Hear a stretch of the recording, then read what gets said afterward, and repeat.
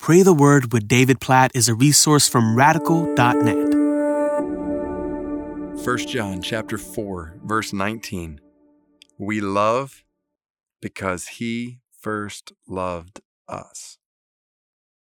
Now that's a simple verse with significant, massive implications for the way we understand our lives, our relationships with God, our relationships with others in the world, with the church, with those who are not yet in Christ. We love. Why? Because he first loved us. Like everything starts with his love for us. That is a massive truth for you and I to realize in our lives. Everything starts with God's love for us. Everything. Like your understanding of who you are, your understanding of why you are in the world, of what your purpose is here, your understanding of your past, your present, your future. Everything hinges on his love for you, on God's love for us in Christ. If we do not have God's love in Christ, that changes everything. If we do have God's love for us in Christ, that changes everything. It changes our identity, it changes our future, it changes our eternity, our relationships with all the people around us. It all hinges on realizing, believing God loved us first. And as a result of his love for us, who he has made us to be in Christ, what he has called us to do in our lives, what do? We love. We love him with all our heart, soul, mind, and strength. We love him, and then we love others. We want to reflect his love for us in our relationships with others. This affects the way we relate to others in our homes and our families, whether it's friends we live with, whether it's brothers, sisters, moms, dads, children, husbands, wives. Like this affects the way we love the people we work with, people we live around. It affects the way that we love people in our cities. It affects the way we love people around the world, like praying today for the Azerbaijani people in Turkey. God, give us your love for them. Oh, God, we pray that you would help us to love because you first loved us. So even right now, God, we just meditate for a moment on your love for us.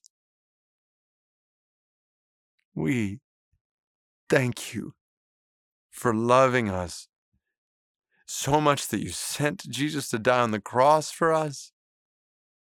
We just reflect in a fresh way right now on the gospel, on your grace, on you taking the initiative to save us from our sins.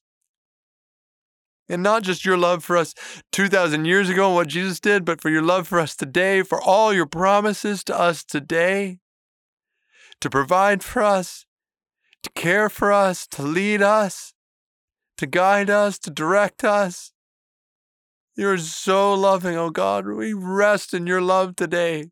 We praise you for taking the initiative today to pour out love on us.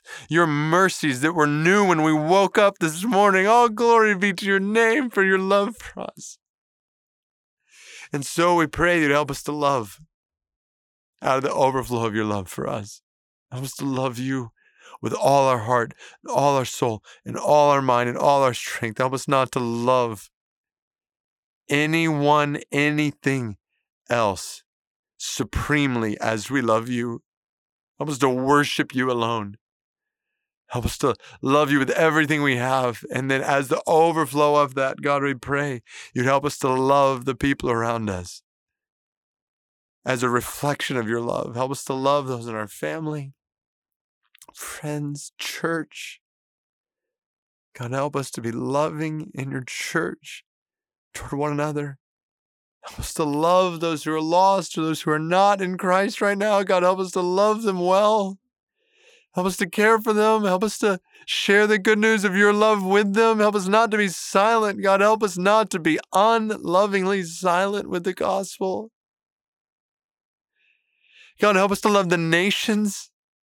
God, help us not to view the nations, even politically and this way or that way. God, help us to view the nations with your love. God, we pray for the Azerbaijani people in Turkey. God, help us to love them. God, send laborers to show your love to them.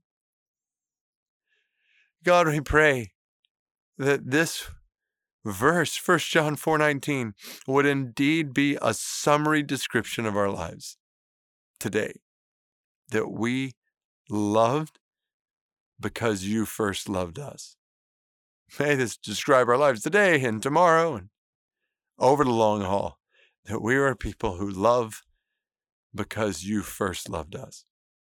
In Jesus' name we pray. Amen.